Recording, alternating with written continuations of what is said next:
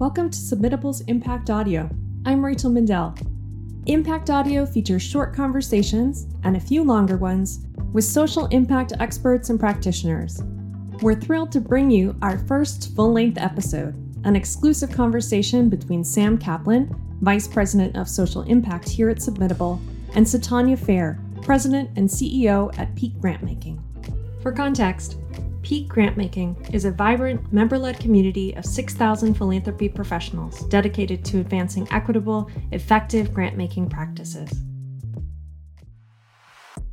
Satanya Fair has over 25 years of experience working in nonprofit and philanthropic roles. Prior to joining Peak, she served as Vice President and Chief Philanthropy Officer at the Executive Leadership Council. She was formerly the Director of Grants Management at the Annie E. Casey Foundation, and previously served in management roles at Citi, supporting community relations and foundation giving. Satanya holds a JD from the University of Cincinnati. She is also an inspirational leader, incredible force for good, and delightful individual. If you don't already know her, you'll definitely want to after listening in. Sam Kaplan brings 20 years' experience as a philanthropy and technology leader to his role at Submitable. Formerly the CIO of the Walton Family Foundation, and prior to that, the head of technology for the Walmart Foundation. Most recently, Sam founded and ran New Spark Strategy, a consulting firm serving the philanthropic sector. Submitable is so lucky to have him on our team. You'll hear Satanya and Sam discuss their journeys into the world of philanthropy. They share their perspectives from the inside, exploring how to build relationships, strategies to ensure equity, and what's on the horizon in the grant-making sphere. You'll also hear about Peak Grantmaking's recent award from Mackenzie Scott. We hope you enjoy listening in. All right, Satanya Fair, welcome to our inaugural episode of Impact Audio from Submitable, and I am super excited that you are my very first guest, so welcome. Thank you, Sam. Thank you so much. This is just a pleasure. You know, you're one of my favorite people, so I'm just excited to be in communication and in conversation with you, so thank you. Nice. Well, I'm glad that's recorded for posterity now, so everybody will know when I say that we're friends, that we can direct them right back to the audio here. So we've been at this for a while, haven't we? We have had the chance to present together at a Peak conference, a TAG conference, I think. We've bumped into each other for many years in the philanthropy space, and have grown to be friends as well as work colleagues. And I can't tell you just how excited I was to see you take the reins at Peak. So how's it been going for you over the how long has it been now? A year? It's 11 months. We're almost right there. So just shy of an official year. It started in August. So it's been amazing. It's been a journey. I have to tell you, I think that this is an interesting time to be a human being in the world with the pandemic. The country has been a bit unsettled in addition to the pandemic. So I think whenever one takes a new job in the middle of like a major crisis, like a pandemic, it's always interesting. But I'm so intrigued by the philanthropic sector. And you know me, you've known me for a long time. This is like my passion. It's my nerd topic. It is the thing that I feel like I've made place and space in my existence to go deep in this area. So it's really nice to be working from a different vantage point at Peak right now, having been a board member and had that service time and been engaged for some time. It's just been an interesting arc to come here and be looking at philanthropy from this different lens as opposed to being within big philanthropy. And so I have found it to be extremely intriguing, and I'm learning so many new things every day about myself and just in general about the sector. So I've really enjoyed it. It's been not easy, not hard. It's come with its challenges and with its amazing opportunities. The last month has been a lot of opportunity. We've had an exciting time, but it's a blessing. That's the way I kind of wake up. I say, today I want to come to Peak Grantmaking, and I try to make it a great day because I'm not sure I'll be here tomorrow. And that's the way I approach life every day, Sam. That's awesome. So, so for me, I had been in software development like my whole career. I was an English major a million years ago.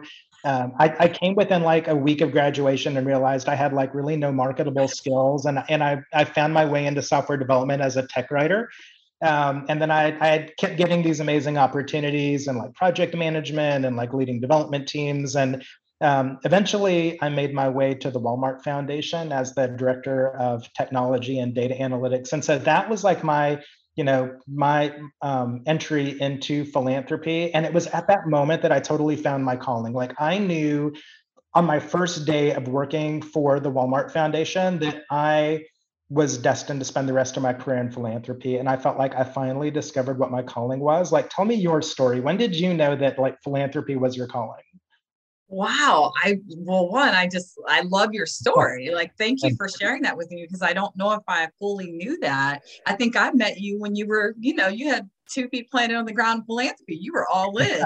My story is not unsimilar, right? Like, I thought I was going to go and be a judge somewhere, working in a juvenile justice magistrate. That's where I started, right? The plan all along was to go from college to law school, and then to think about how to really cut my teeth and be able to do that work really well, and either be in family court or be a juvenile justice magistrate. I say magistrate because in Ohio, there's different terminology in different places. Yeah. And so I will tell you, my first semester of law school, working law student, which they don't like the first year because it is hard. And so I walked in, I was like, look, I'm going to need no less than 3 jobs and probably a couple of really, some grants in addition to my other scholarships to get through this. And they were like, you can't work. And I was like, yes, I can. But what I found was that I needed to find things that were complementary. And so I carved out these kind of like part-time jobs. One of my part-time jobs was with the Children's Defense Fund, which at the time was still headquartered in Cincinnati. And they were working on the legislation that was to become the child health insurance program. So there was the state health insurance program, but really digging in to the Children's Defense Fund, Leave No Child Behind, and that we needed to be providing better protections for low-income children and families, right? And so that I was like, oh, you all will pay me to help you write policy papers, and I'm not on the clock. I can work whenever I want. And the invitation also came with going to the Haley Farm down in Tennessee to be with Marion and her team. And it came with like the Black Judges Forum and everything else. Well, they were the ones who really explained this thing like philanthropy behind the scenes. So I'm in law school and I'm hearing people talk about, how to raise money and get support and everything like that. So I saw like what was happening with the Children's Defense Fund and leading up to the March for Children that happened. And I knew that there was this machine of money and wealth that came behind really great causes that made total sense to me. But it really wasn't until like was like, I am not going to be a lawyer. By the end of the first year of law school, I was like, I'm done. This is not happening for me, but I can be legal adjacent and I can still do work that supports kids and families, maybe not be this juvenile court or family magistrate, but I can do some work that helps the same people in a different way. And so I got out into community, left law school, and within a year had landed a job doing the school attendance program in Cincinnati Public Schools through Hamilton County Juvenile Court. And that was like it. I was given $30,000 and then they paid my salary, but I was given $30,000 and they were like, you're going to have to make do with this to do all the stuff you need. So I very quickly said, wait a minute. There's companies in downtown Cincinnati. There are wealthy people. And I started trying to figure out who can give me money to help support my kids and families in the programs I want. And so it was an early entry. Fifth Third Bank was one of my first grants that I ever got in Cincinnati. And then they also did a pledge they said, we're going to go to our employees and ask them if they will provide supplies for your kids. And I was like, oh, really? And they were like, yes, employee engagement is really important to us. And so I very naturally, through wanting to help kids and families in Cincinnati, I kind of got inducted into community relations and foundation relations because that is how they were helping me. And soon, I got more knowledge. And eventually I was like, I want to go, what's this thing over here? What's that other side? And could I be more effective if I was on the side of where the wealth is sitting and where the resources are sitting? Could I be just as effective as I've been doing direct service and really doing case management with these families? And so I put the question out there And eventually somebody called and said, do you want to do this thing? I'm leaving my job. You want it? Okay, I'll help you out. And with very quickly, I was sitting in a community relations office looking around saying, oh my gosh, we have resources. What can we do in Baltimore? Because that's where I was at that point. But that's my arc. It was very kind of haphazard, but I figured out that folks had some money and some resources, and my kids needed a lot. And I needed to learn how to ask for money and also get them engaged. I needed them to come to the school. I needed them to be interested in my kids and my families, because it wasn't just about writing the check. It really was about coming in and being able to provide some additional time and resources. Another thing that a lot of the kids didn't have from different types of professionals and adults around them. And so that's how I learned. That's how I kind of fell into this. And once I was in, I was like, I'm never leaving.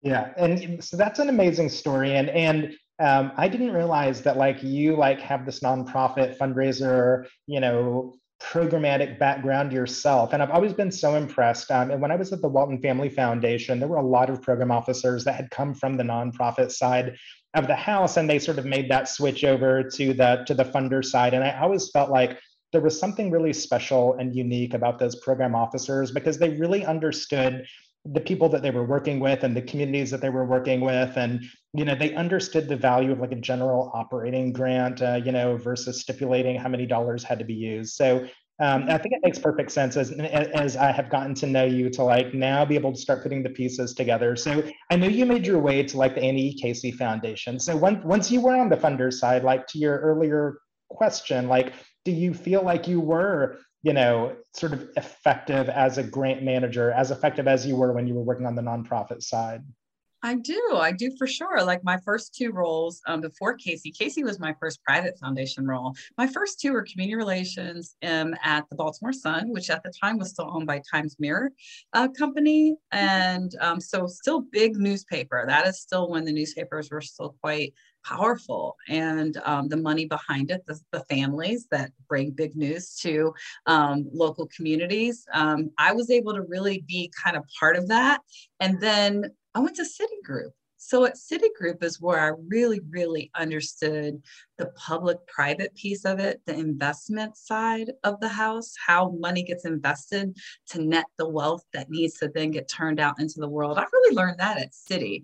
And going to Casey, Sam, was this aha moment, because, when you're in corporate, you get what you get. It's a bit scarcity model too. You get a budget, you get a whatever, but you've got to do a lot. And you're asked also to pull on every possible talent you could have to just get the work done, right? And so I felt like I was being very effective at helping kids and families, but you also have to be really effective at helping ensure that profit is coming to your business and that you are protecting the reputation and the brand of the org.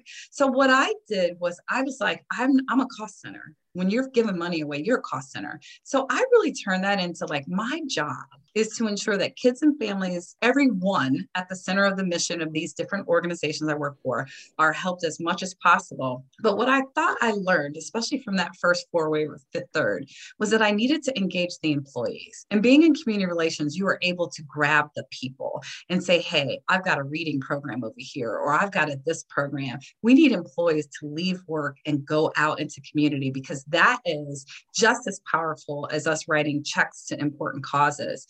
And so really what I thought I was really good at was getting the executive leadership nerded out on some nonprofit that was doing some great work and showing up and being like, we're going to do Speakers Bureau. You're going to go talk to them. And they would be like, okay, I get to go out in the community. So I'd get the editors at the Baltimore Sun to go out and do a project or go speak to some group that was really trying to figure out this thing. Or the employees, you're going to go read to the children on Wednesdays at 9:00 in the morning. You and your group are going to go out and do this thing. And we're going to build brand and capital out in community in addition to the money we give away. And that's where I felt like I was really effective, was bringing a whole suite of resources.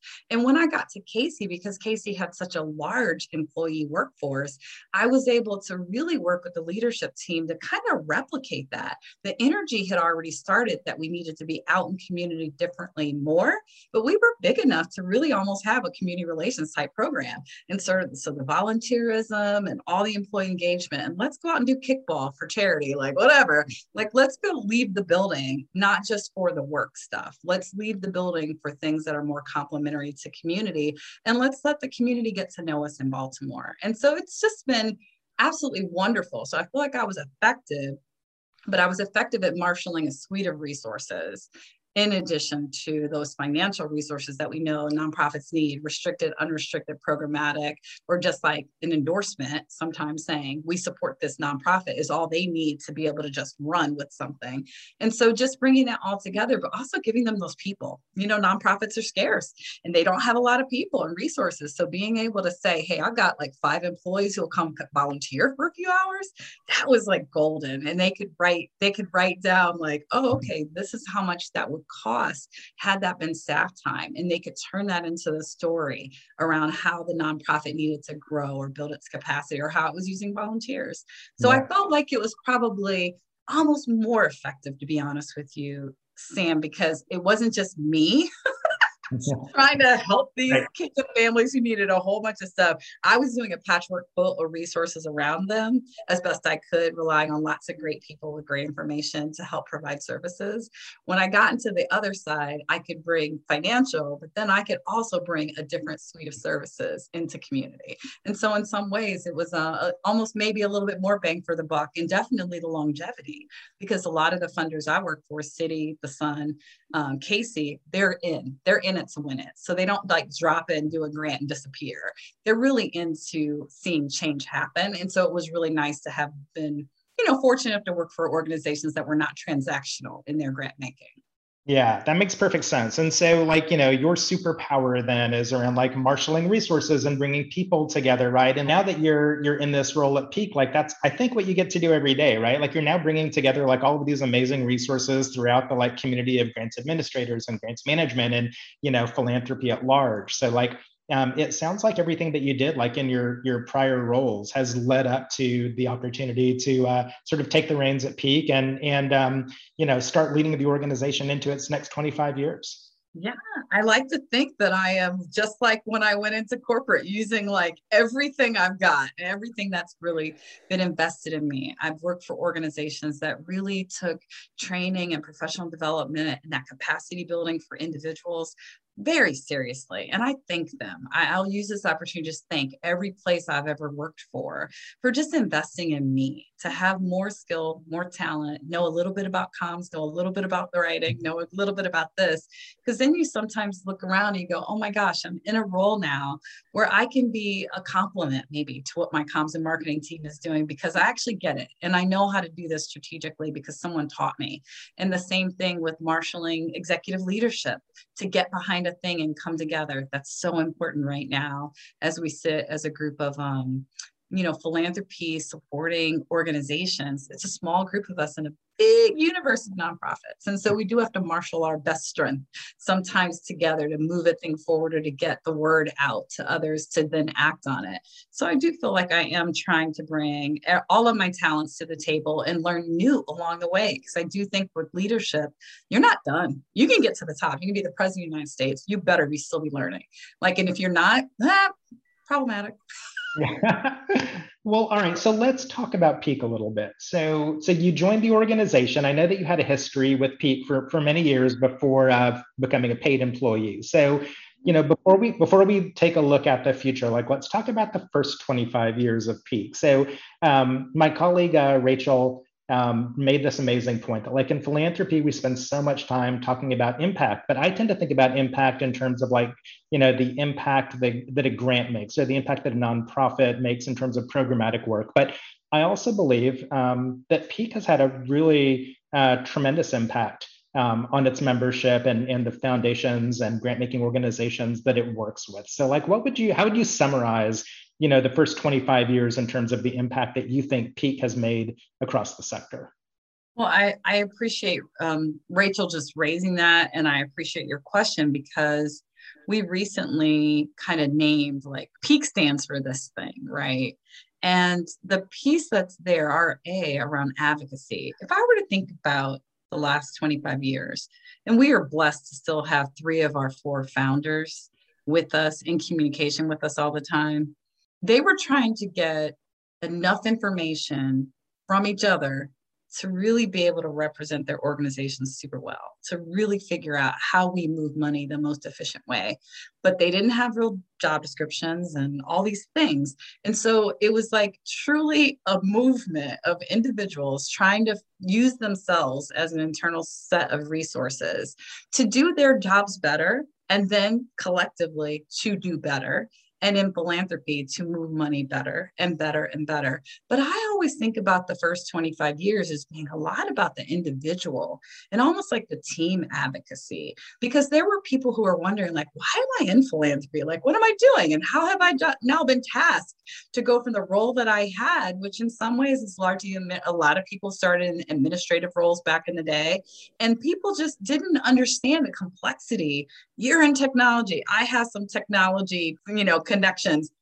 It is not simple to move money from a small entity or a large entity well out into community.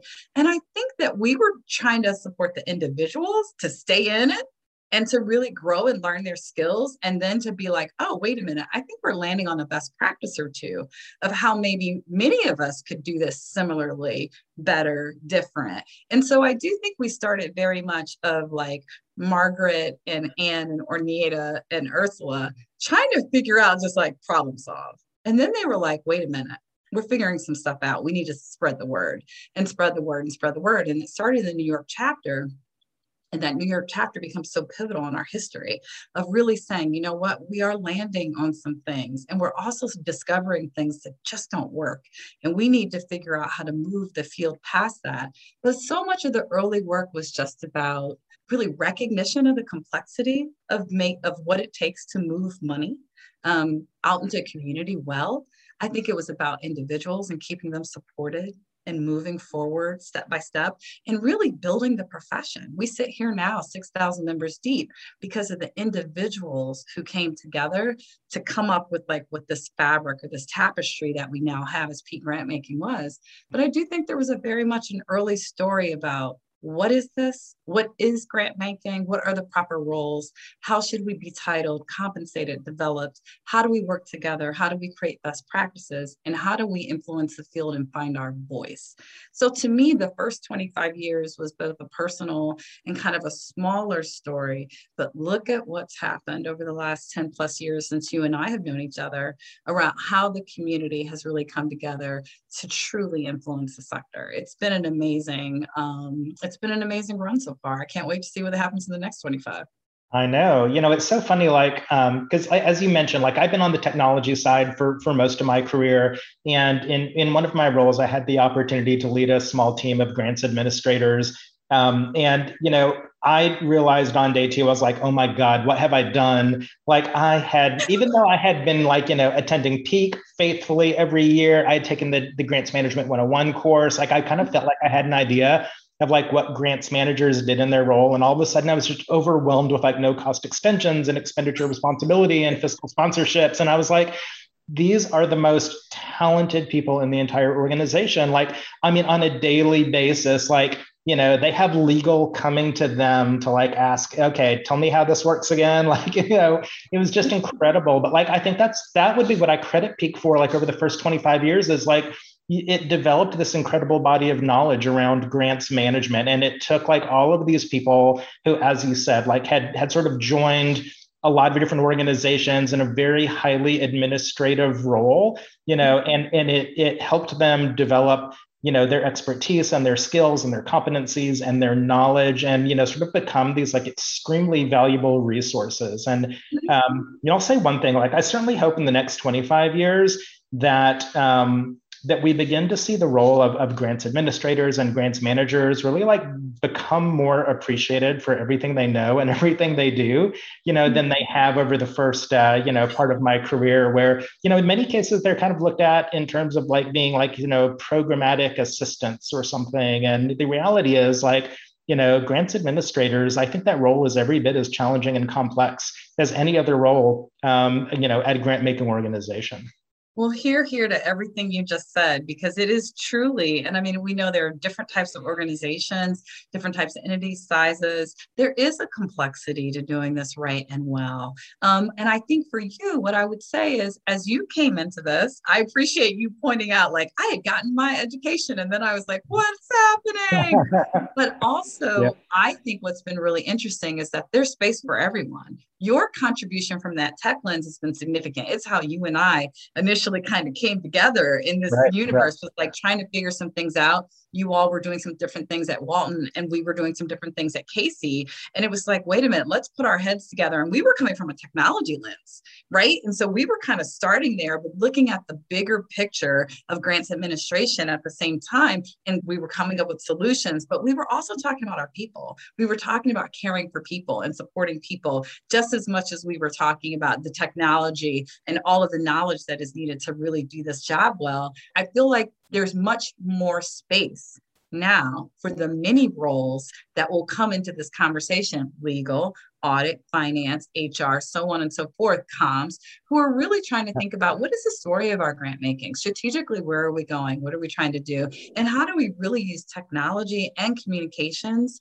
to do this better and spread the word wider? And so I always see tech and comms as being so critical to us getting this right, whether you're at a small entity or large. And so I appreciate that you waded in, although you were wearing a different type of hat, into the conversation, because I do believe that Peak has been made richer by the different people who are leaning in and saying, no, there is a place for me in this conversation. Although I'm not a grants manager or grants administrator, I'm digging what these guys are talking about and how they're pulling this information together to make the field stronger as a result of how they work collaboratively. So thank you, Sam, for wading in and then not dropping us.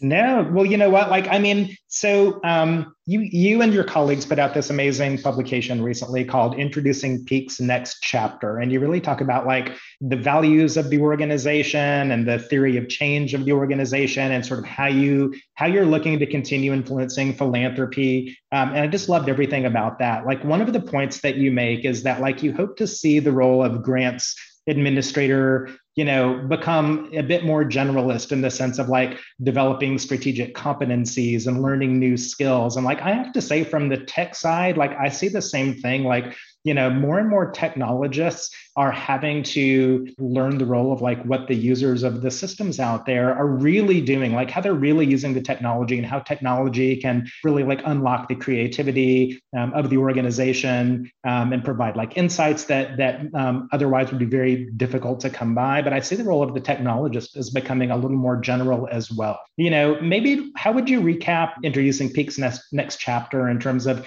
how do you see the organization just continuing to evolve, as well as the role of grants administrator evolving? I kind of have a question in that for you as well, because it has been an observation by many that in order to be really strong in technology, right, at providing technology solutions, particularly in the philanthropic space, the comms piece, right, the administrative piece, the mission work, like you got to show up at those program meetings too. It can't just all be about the technical solutions that we're utilizing. You really have to understand, like, what are folks thinking? One of the things that I think we share is that what we're trying to do is move people who have often been at the end of the solution upstream. And so when I think about both what you're presenting as an opportunity area for people in technology, and I think about as an opportunity area for all of those people with the many different titles that are within grants management, grants administration, I think that there's an opportunity for us just to have a wider lens.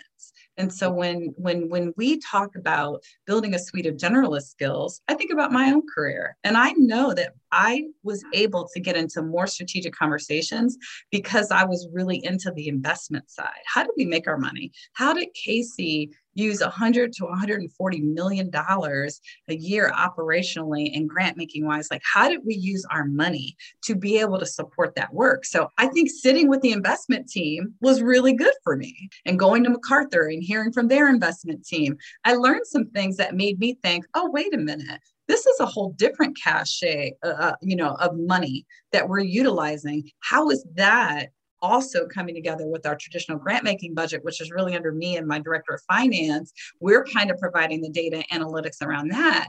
How is this story being played out are we looking at even the criteria for making grants similarly? So I just know that by sitting with HR, I learned some things, i.e., how to advocate for my people, how to make sure that my people were properly compensated and recognized and supported.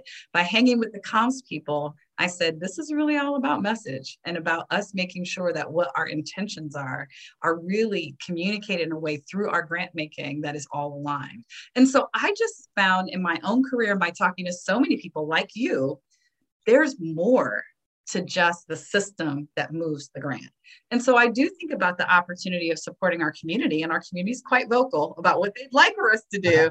And they are saying to us, hey, I think I would be really stronger at my role if I understood this piece of finance a little bit stronger. Hey, Pete, can you help me? And then we put that on the list. And they say, you know what? One of the most complicated things when we're talking about equity is like our HR people are never in the room. Like, what can we do? Like, is there something we can do in our role to really be engaging them differently and more, even though this is the offside of the house? Like, what can we do?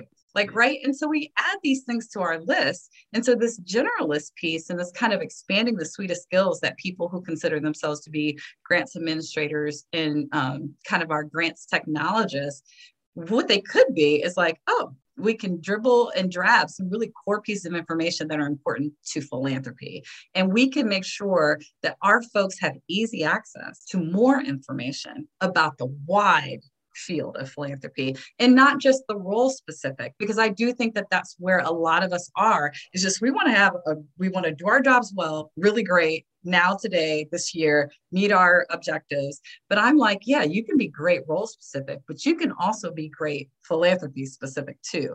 And I think the broader your skills are, the more conversations or the more comfortable you'll be as they invite you to the table. Because if you get invited to the strategic table, and we're really trying to move grants folks further upstream in their own organizations to those tables, you better have something to say when you get there. And if you don't, that's going to be problematic. And so I do think that is about competencies and deeper and wider competencies, just like IT. When you guys get invited, I'm going to turn the question back to you. You all get invited to certain strategic meetings from an IT perspective. They're talking about a lot of things at those tables. Are you lost or are you adding? That is the question. I mean, for many years, I think the one thing that technologists and grants administrators had in common was that we continually focused on the how, right? So like, how do I do my job? How do I improve these processes? How do I manage this change? But we weren't necessarily focused on the why. And so as we did begin to get invited, to the larger conversations, I think many of us sat there very quiet because we didn't really understand the why of what was being discussed. And I think that for several people out there that have had the opportunity to take on a more strategic role from an operations perspective, I think it's because they began focusing on the why as opposed to the how.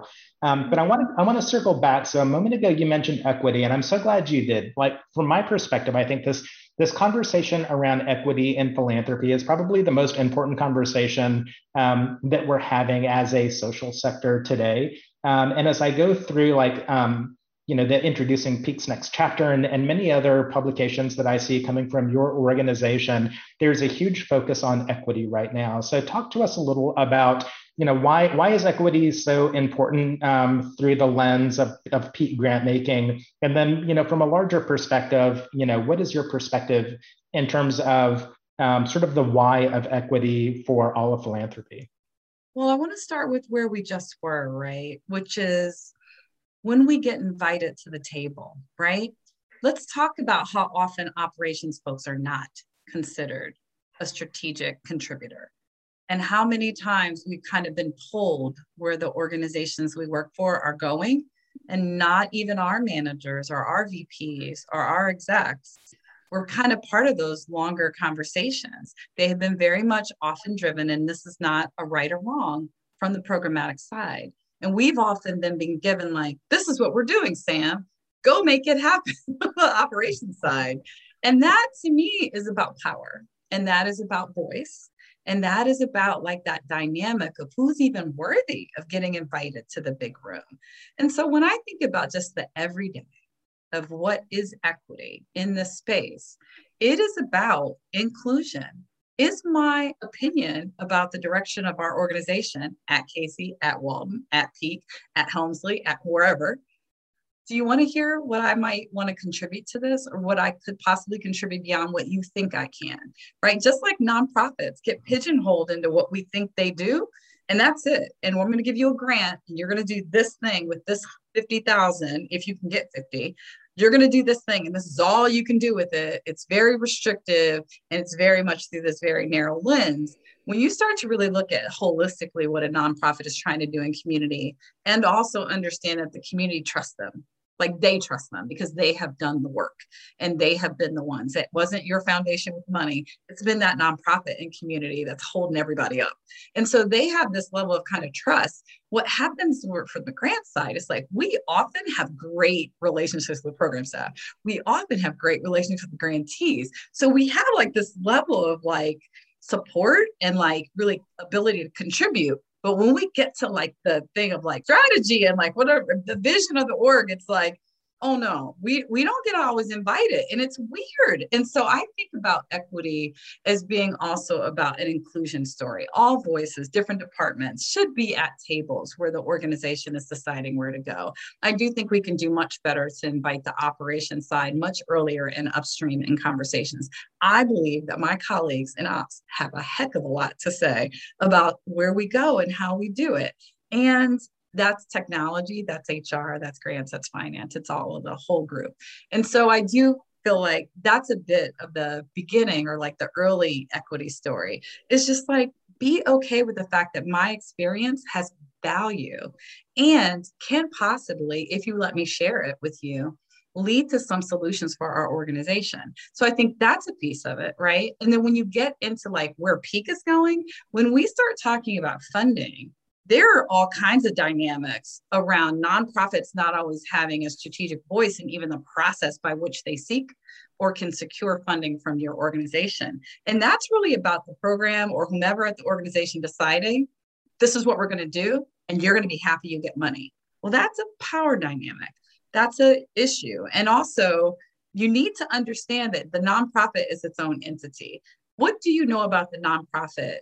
In the sense of, do you even know what their average grant size is? Do you know who else funds them? Have you done the research to even know who your potential grantee is, so that you can right size your process with them against their experience and not yours? Because if you think, oh, we avoid $10,000 grant, that's a big grant for us, and so we're going to take you through a 25-page grant application. For that nonprofit, that could be like the smallest grant they're getting this year. And so your process feels not right sized. And so when we approach equity from the principals landscape, it is really about thinking about the power dynamics that show up on decision making at the board level, at the programmatic level, so on and so forth. What do you have people, you want to fund homeless women?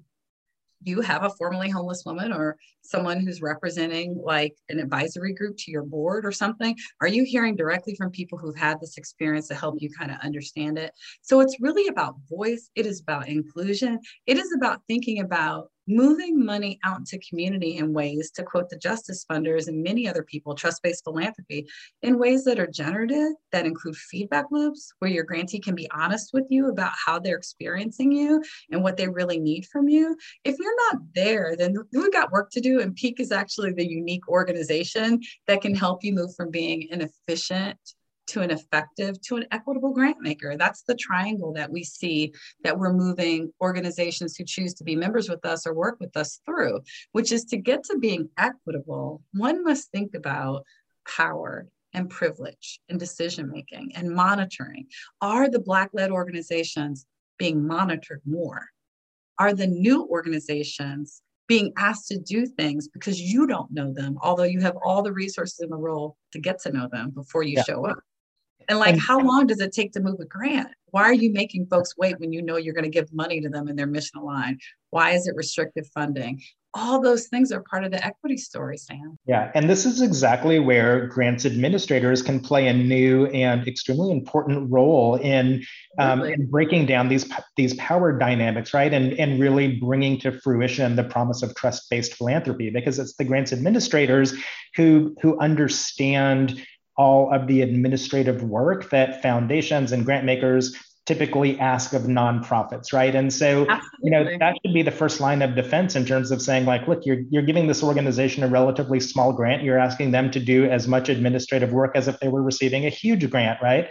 Or we're being overly prescriptive in how we're telling them that they can spend the grant dollars. Like, the grant administrator is the one who sees all of this firsthand because they're so effective at like ushering that grant through the process. It feels like a new role and a new opportunity for grants administrators. But you have to value that voice. Again, it goes back to your inside outside, right? Inside, are you getting it right? Like, right? Are you listening? Are you seeking out the advice of your grants team about how you do things and or not, right? Because I do think that a lot of folks in philanthropy talk a great game outside, but inside there's all kind of problems going on. So I say start practicing equity internally, and sometimes you can do it externally a lot better. But if you're not doing it internally, you might have some authenticity issues. Yeah, it makes perfect sense. Well, all of this has just been the perfect segue for the question I've been dying to ask you about, which is Peak was the recipient of a grant recently from none other than Mackenzie Scott, who wrote this absolutely amazing piece titled "Seeding by Seeding," right? And so her perspective is really exactly what we've been talking about, that, funders should take a much greater role in terms of enabling nonprofits to do what they do best, and by not being overly prescriptive about how money should be spent. And so I think Peak was part of this latest round. I think it was $2.7 billion in total for all the grants that we made. So 2.7 billion. Billion, yes, that's right. So tell us about this grant, and was this a surprise for you guys? Did you know it was coming? Did you have to apply or make a case for it? Like, tell us the story.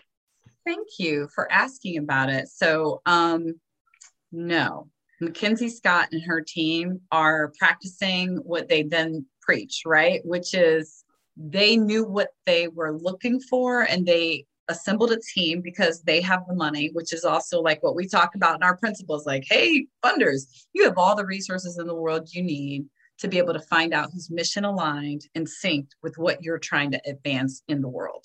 And so that's exactly what happened, is that her team did all the research to come up with a short list and then a final list, in which we were not involved. The team did the work, which is exactly what we want more foundations and funders and individual wealthy people thinking about doing, which is like, go find mission-aligned organizations or purpose-aligned based on what you want to give out, and then just write the check.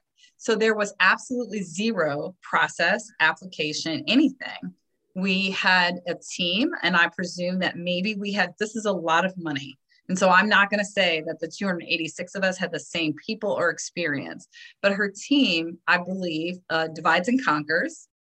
We had a point of contact who reached out and said, we're interested in making an investment to you. And pretty quickly, I had more information than most. I had to keep that information to myself until a public announcement was made. And that is what we did. We could share very discreetly internally. But really, it was not our announcement to make. It was hers. Yeah. And so we were only asked to provide EIN and confirm banking information.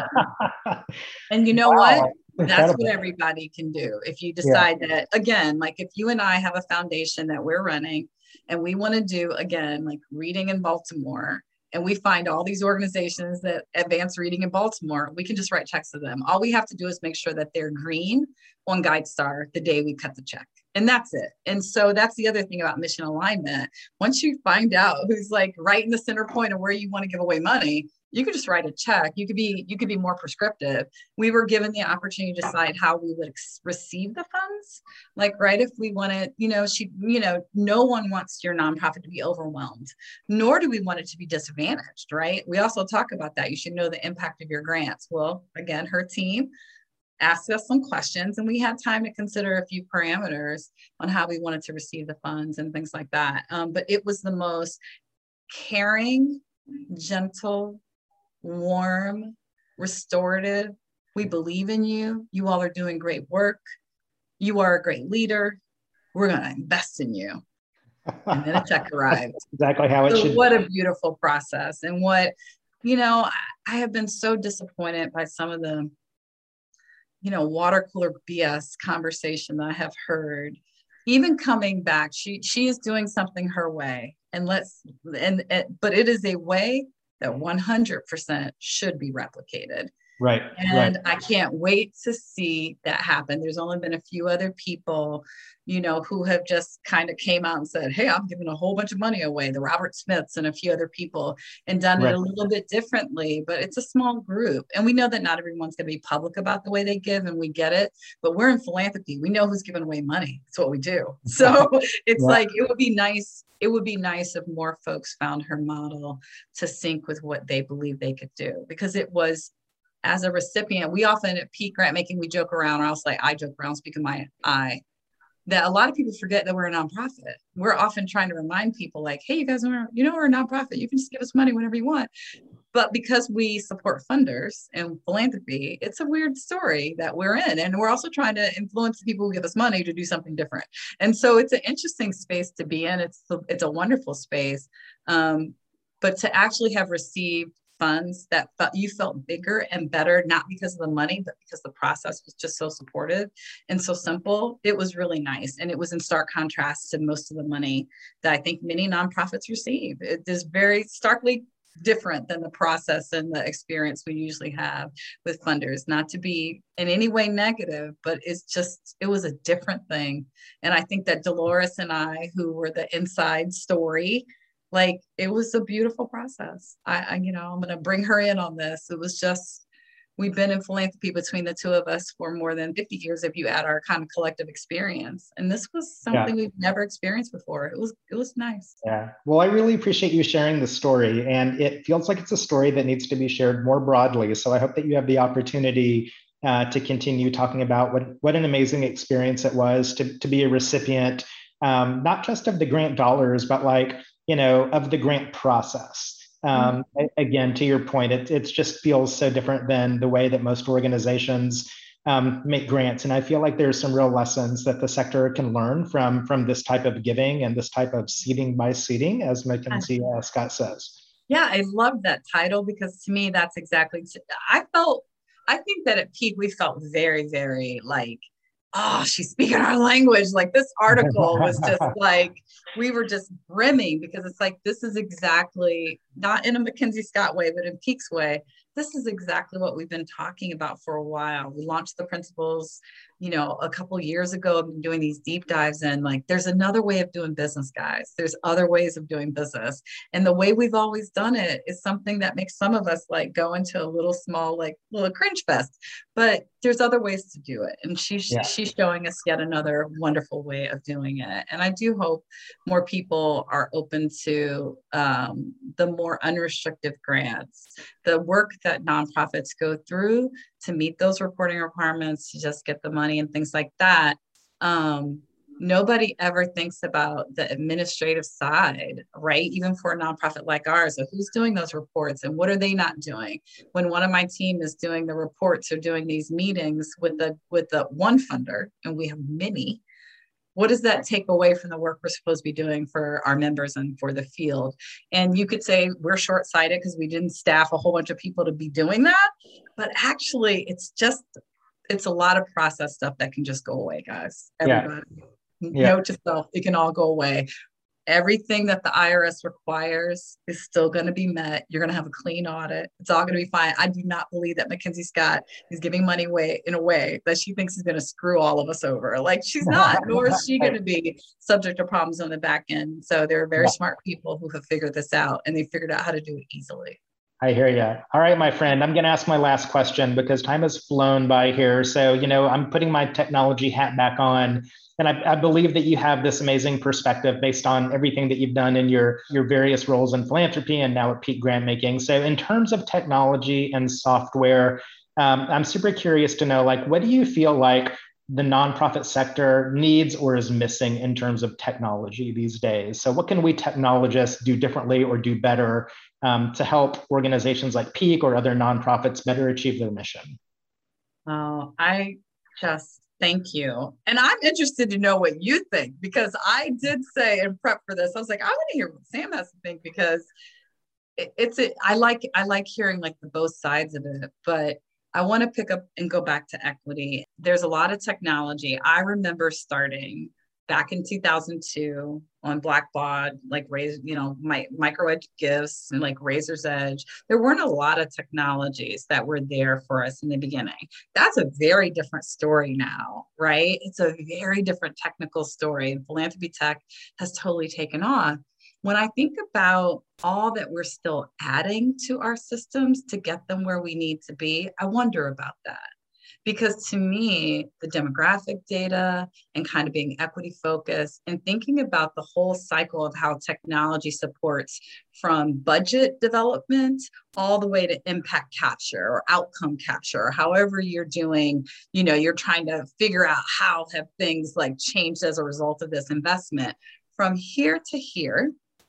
I do believe that there's some things that should just be baked in. And I think that right now we're still adding a lot of components that we believe kind of help hold and lift up and pull out equity. Or we're kind of using APIs over here and we're grabbing information from over here. I do think that the tech vendors who are really wanting to support philanthropy have a wonderful opportunity to bring like a suite that is like fully baked to us. Make us opt out of rationality, right? Make me say, oh, Sam, I don't want that equity stuff. You can take that out, because honestly, you're going to stop yourself when you're going to make that statement. Most people will. And so I do think that there are some pieces and some best practices that we're seeing in philanthropy tech that come out of the TAG conversations and many other folks. I have sat with Chantal and heard like all the things that are in her head. And I'm thinking, and she and I go like, why isn't that already in there, right? Why isn't that already baked in? Why is that an added component?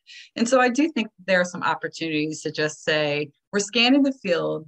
Tech can be more equity centered too. And here are some of the components that we believe are going to be like just part of everything we offer philanthropy. That's like my fantasy without getting overly specific about fields and stuff like that. Yeah.